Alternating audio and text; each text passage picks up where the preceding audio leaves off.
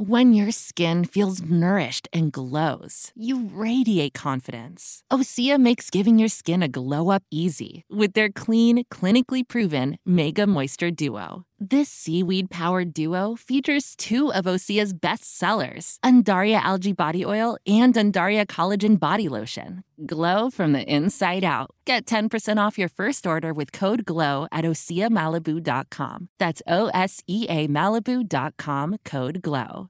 Every team, every topic, everywhere.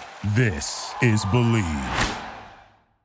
You're never going to be great at everything. And part of it is just saying to yourself, that's okay. But you still need to go forward with that. And I think, like you said, I grew up to be an amazing problem solver. My parents really let us fend for ourselves. Some might say too much, but I can solve any problem. I'm super independent. I have this confidence that no matter what the obstacle is, I can get through it. So that definitely is helpful when you're trying a bunch of new things all the time, and things like accounting, taxes, even marketing, the social media. There are so many pieces to our job when you start your own business. Welcome back. I'm Krista Laurie, and this is Bucket List Careers. Thanks for joining. This week's guest, Carrie Bowen-Poole, who you just heard a little bit from, is an interesting pivot example for our lineup. She wasn't one of those who felt a void in her work and made a change. She was teaching full-time with two small children at home, loving it, had a master's degree, successful, and fully passionate about educating kids. But Carrie wanted to rethink and reimagine her teaching job, and we'll explain why in the episode, knowing she had to do something that was equally meaningful to her that made an impact on kids. It was then, about 10 years ago, that she had her quote-unquote wake up in the middle of the night idea. And since then, Carrie and her team have been revolutionizing the way children learn and play, designing educational playrooms all over the country and world through in-person, full-service design, as well as virtual e-design options. This is a great founder's narrative. Carrie's growth mindset is extraordinary and has served her well. I know you'll learn something new in this episode. Let's get to it. Carrie, thanks for coming on the show. Welcome to the podcast. Thank you so much for having me. I'm excited to be here. Well, I am a fan. I love what you've created with smart playrooms, and really wish it was around when my kids were a little younger, because it's just right on target, your concept of having a playroom really as another teacher for your kids. So we're going to dig into how you came up with the concept, your transition from teaching, your big pivot. But let's start with your early professional days. Now, did you always have a focus on education? Always. I would say since I was a young girl, I was the babysitter extraordinaire. And my dad really recognized that in me, that I was great with kids, that I loved being with them, and always kind of thought, you know, you're going to be a great teacher one day if that's what you decide to do. And sure enough, I went to college, just a liberal arts college. There was only one education class, which is hilarious. So I majored in something else, but I knew that was what I wanted to do. So I spent my years learning about a number of different subjects and all that. And then shortly after college, I headed into Westchester area to get my master's in teaching. Right. And so you were confident with that self-awareness early on, which I love. And I know you were teaching full time with two small kids at home, doing that balancing act. You loved it. You had your master's. You say you were still passionate about educating kids, but there was a point when you said you wanted to rethink your teaching job. So tell me why. Sure. I had two young kids at home. I was teaching full time at this point. I was really teaching from 7 a.m. until 5 p.m. And I was really missing being a mom for my own children and really having that impact on them that we know you can do as a teacher, as a mom, and just making sure that you're there for them and not missing those years. Yeah. It probably was like a year. I started to think, well, I mean, I've only been a teacher. This is what I love. It gives me meaning in my life. I'm really good at it. But could there be something else? Is there something else I could do with my educational experience and have some other job? I had no idea what that was. And I really was like 6 months or a year.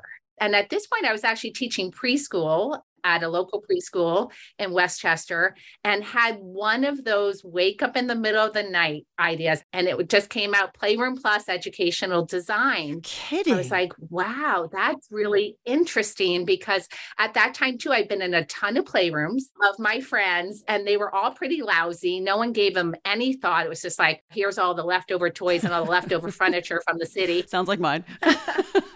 Yeah, like everyone, I did the same thing and no one had really spent time on it. And so I'd been in those as well. And I just thought, wait a minute, what if I take all the things I've learned in the classroom, which is about independence, accessibility, problem solving, open-ended play, the center ideas. Like, what if I were to design the playroom like a classroom with the same thought that I do as a teacher when you're setting up the classroom really every day for the kids to come in? Right. Teachers are busy. What's on the bulletin board?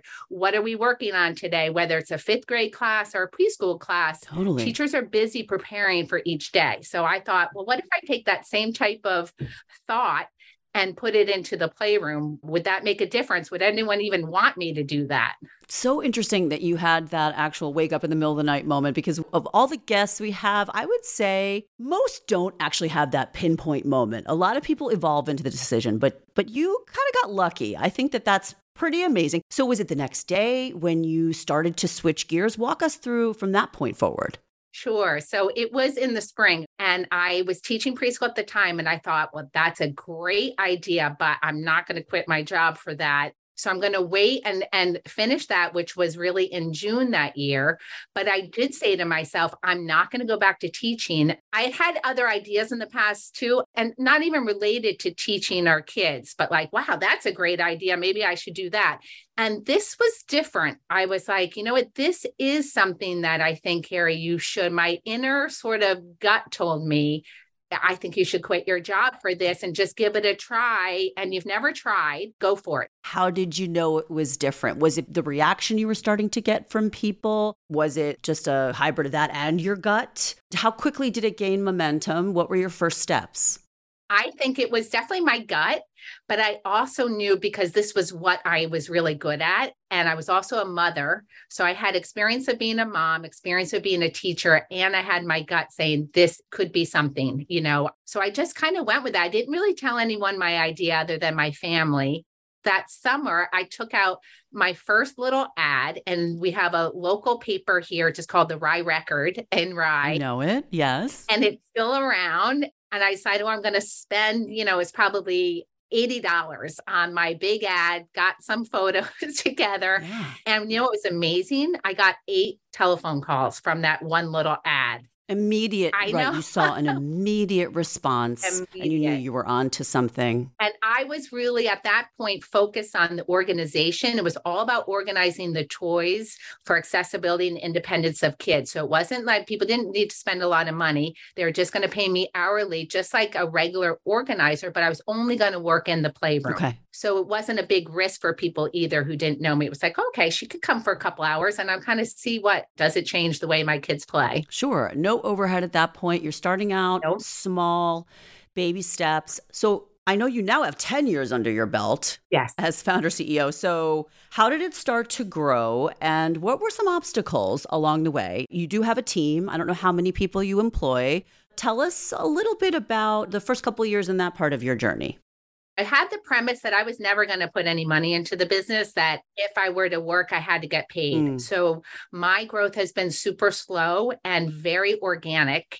And I actually love that because I didn't have to take any risks financially. And I also wasn't obligated to tell anyone what I was doing or how the finances were for that year. Right. And that worked well for me because I wasn't in a place that I really wanted to take some big financial risk and not have it work out. So that was important for me. So I started off super slow. People paid me for my time. I spent a lot of time at the Container Store and would just gather all the stuff, go to people's homes, work 4, 8, 12 hours generally for a job.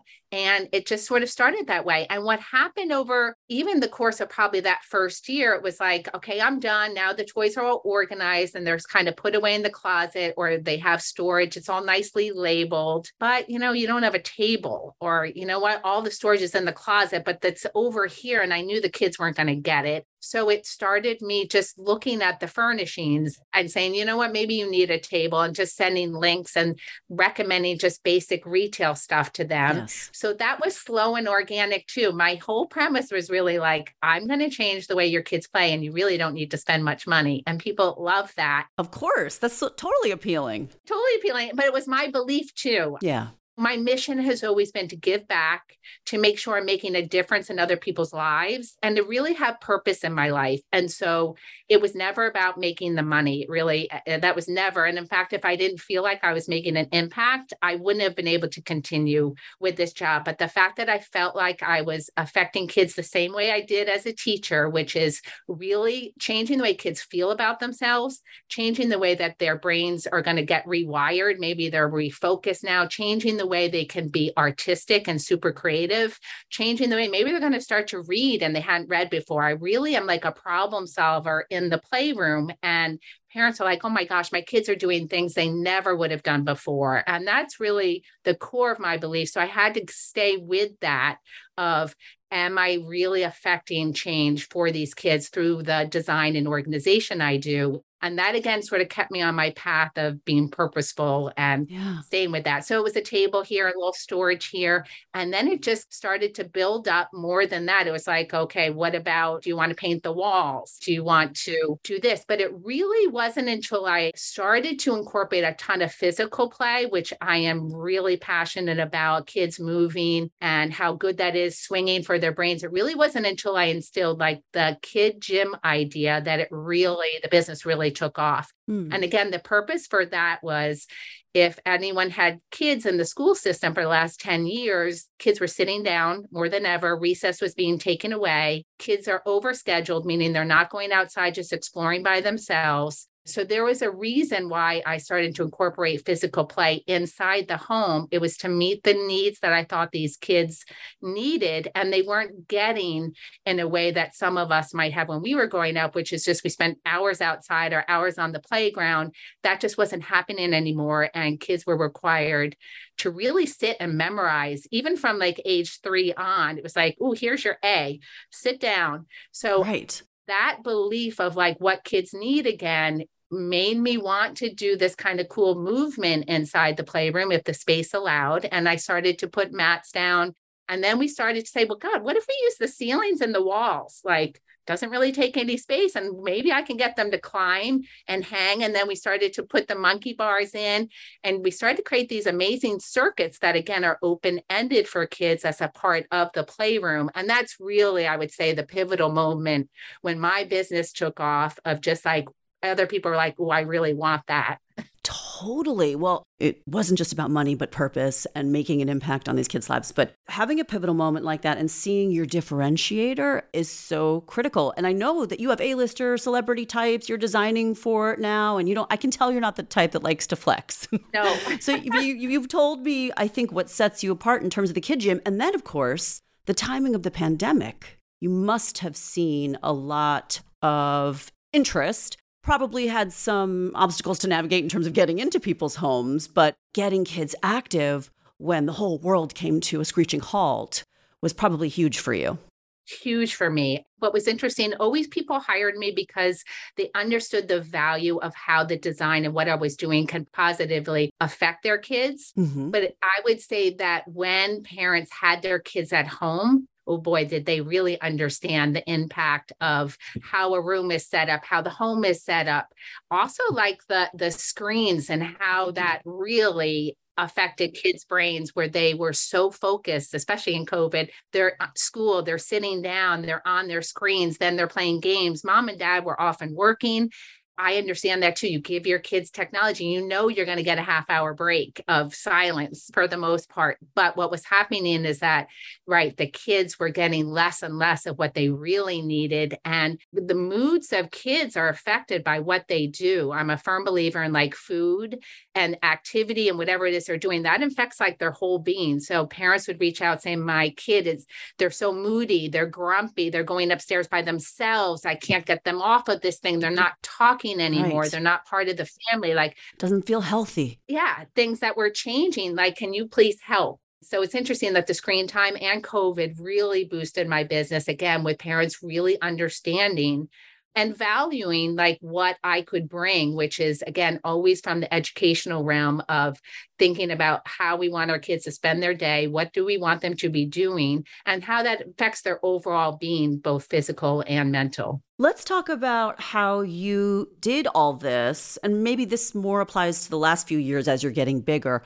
without a business degree, which I love. I would say most people didn't study what their bucket list career pivot is all about and what industry they're now in. So tell me how you've dealt with any big roadblocks just using your innate skill set. Because you did say to me, you are a problem solver, a bit of an innovator naturally. So how did you get through some of those kinds of obstacles? I think what you realize also, just with age and with experiences, you're never going to be great at everything. And part of it is just saying to yourself, that's okay. But you still need to go forward with that. And I think, like you said, I grew up to be an amazing problem solver. My parents really let us fend for ourselves. Some might say too much, but I can solve any problem. I'm super independent. I have this confidence that no matter what the obstacle is, I can get through it. So that definitely is helpful when you're trying a bunch of new things all the time, and things like accounting, taxes, even marketing, the social media. There are so many pieces to our job when you start your own business. I also am a risk taker, but I'm a calculated risk taker. I would say that I'm willing to try new things. I'm open. Okay, let's try that. Let's do this and that. And I think having a combination of being open to trying new things, but also not taking such huge risks that might not go well. So I feel like that was just part of my upbringing. Obviously, now I have an accountant. I have someone that helps me with social media. Okay. I'm still pretty much a small business. Really, it's just me. What's interesting, this past year, I'm starting kind of a new business within my business, which is really virtual e-designs that I can design playrooms anywhere, whether you live in California or Texas. I've gotten so many inquiries over the years from so many different parents and families all over. And we dabbled with the e-design a little bit, but I really didn't prioritize it. And my focus this year, I always take on one goal every year. I like that. Of something that I really want to learn more about, or that I want to get better at. And so this year is the year of the e-designs, and I've redid the website. I've redone my SEO. I've hired some people to see if I can train them to be me. I hired Robin and Kristen, who have backgrounds in education. What I've realized too over the years is that it's not design backgrounds that really make my business, it's the education piece. And over the years, again, I've hired different types of people, independent contractors. That's the piece that people really recognize that is special and different, especially in the playroom. Yeah. So now, again, you make mistakes. Now I know that that's really what people want. And obviously the design and good aesthetics can come out of that. But at the core of it, it's still about storage and toys and where everything is and how the kids are playing and what activities we want them to do. So you are really a prime example of someone who is passionate about education. You've transferred your skills in a creative way to fill a void, which I clearly see. And I think that that's a big part of your success. So we want to just end the podcast with some takeaways for people. And you've already given us some nuggets. I asked myself this recently, what would I tell my younger self? Right? And that can you can go in so many directions with that. It doesn't necessarily mean you need to do something differently, but I think I would have been a little more forgiving and say your runway is longer than you think. And the twists and turns are not necessarily failures, but building blocks, right? That was sort of the gist of what I was thinking when I asked myself that question. What about you? What would you tell your younger self career-wise in terms of getting to that place of professional purpose? Yeah. And I think what I would tell maybe everyone is just do what you love. We hear that all the time, but it's super important when you're spending a lot of time every day on whatever it is that your job is. Just do something that you love, but be open to when other opportunities come. Be open to other ideas and don't just stay so focused on this little narrow piece. Mm-hmm. I was an amazing babysitter. I would have been very happy being a babysitter. It really was what I was good at. That translated to then I became a teacher. I taught in many different classrooms. And then again, started to be an organizer and then a playroom designer. And now, right, it's amazing. People will fly me to different places just to focus on their kids and their family. And I feel incredibly grateful for these opportunities, but I've always done what I've loved. I always felt like I was making a purpose or again, giving back in some way. That was really important to me. So it's looking at yourself too and understanding what your values are, and then just keep an open mind. And life will take you someplace that you didn't know it was going to be. And it just might be where your pot of gold is and where your happiness is. Oh, I love that. I love your optimism too. So let's just quickly tell listeners where the best places are to find out more about Smart Playrooms. Okay, great. So we have a website. It's www.smartplayrooms.com. That's best thing. We do love our Instagram, and we share a lot of different playrooms we've done or just other information, whether educational or design wise. And that's just the handle Smart Playrooms on Instagram. During COVID, when things did come to a grinding halt, I actually started a store called Project Playroom, where people could buy some of the active things that we were using in the playrooms who were more DIY, who don't need a designer to help them. So our store is www.projectplayroom.com. And we also have an Instagram for that as well. There's a lot of options. And I think I found you on Instagram, and I love your page because it's very visual and it really gives you a sense of what's out there and what can be done with a playroom. So everyone should check that out. Carrie Bowen-Poole, thank you so much for your time. This was really great. Went too fast. That's always a sign of a good guest. Thank you so much. And let's go have coffee or wine sometime. Thanks for sharing your story with us. 100%. You're on. Thanks, Carrie. Thank you so much. You know where to get more at Bucket List Careers on all social platforms. Share an episode that helps with organic growth. Write a review for us. Those are particularly helpful. Recently, Christina Mickey wrote a simple one that stuck with me. She said, "This is a good and easy listen, and you usually learn something new." And I thought, isn't that what it's all about? Isn't that our why? Come away with something you learned only because you were here with me as a listener. Yay. We're back next week with a solo episode of Bucket List Careers, Krista's Takeaways, next Thursday. I hope you'll join me. And in the meantime, be well.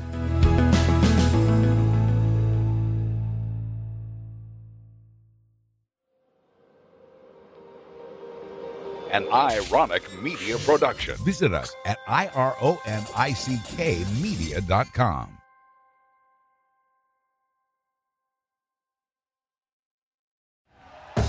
Thank you for listening to Believe. You can show support to your host by subscribing to the show and giving us a 5-star rating on your preferred platform.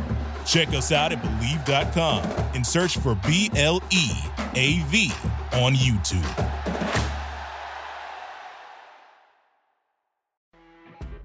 You know when you're listening to a true crime story that has an unbelievable plot twist that makes you stop in your tracks?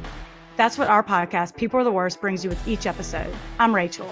And I'm Rebecca. We're identical twins who love true crime cases that make you say, didn't see that coming, and we hate the people responsible for them. Listen to People Are the Worst now on Apple, Spotify, or wherever you get your podcasts.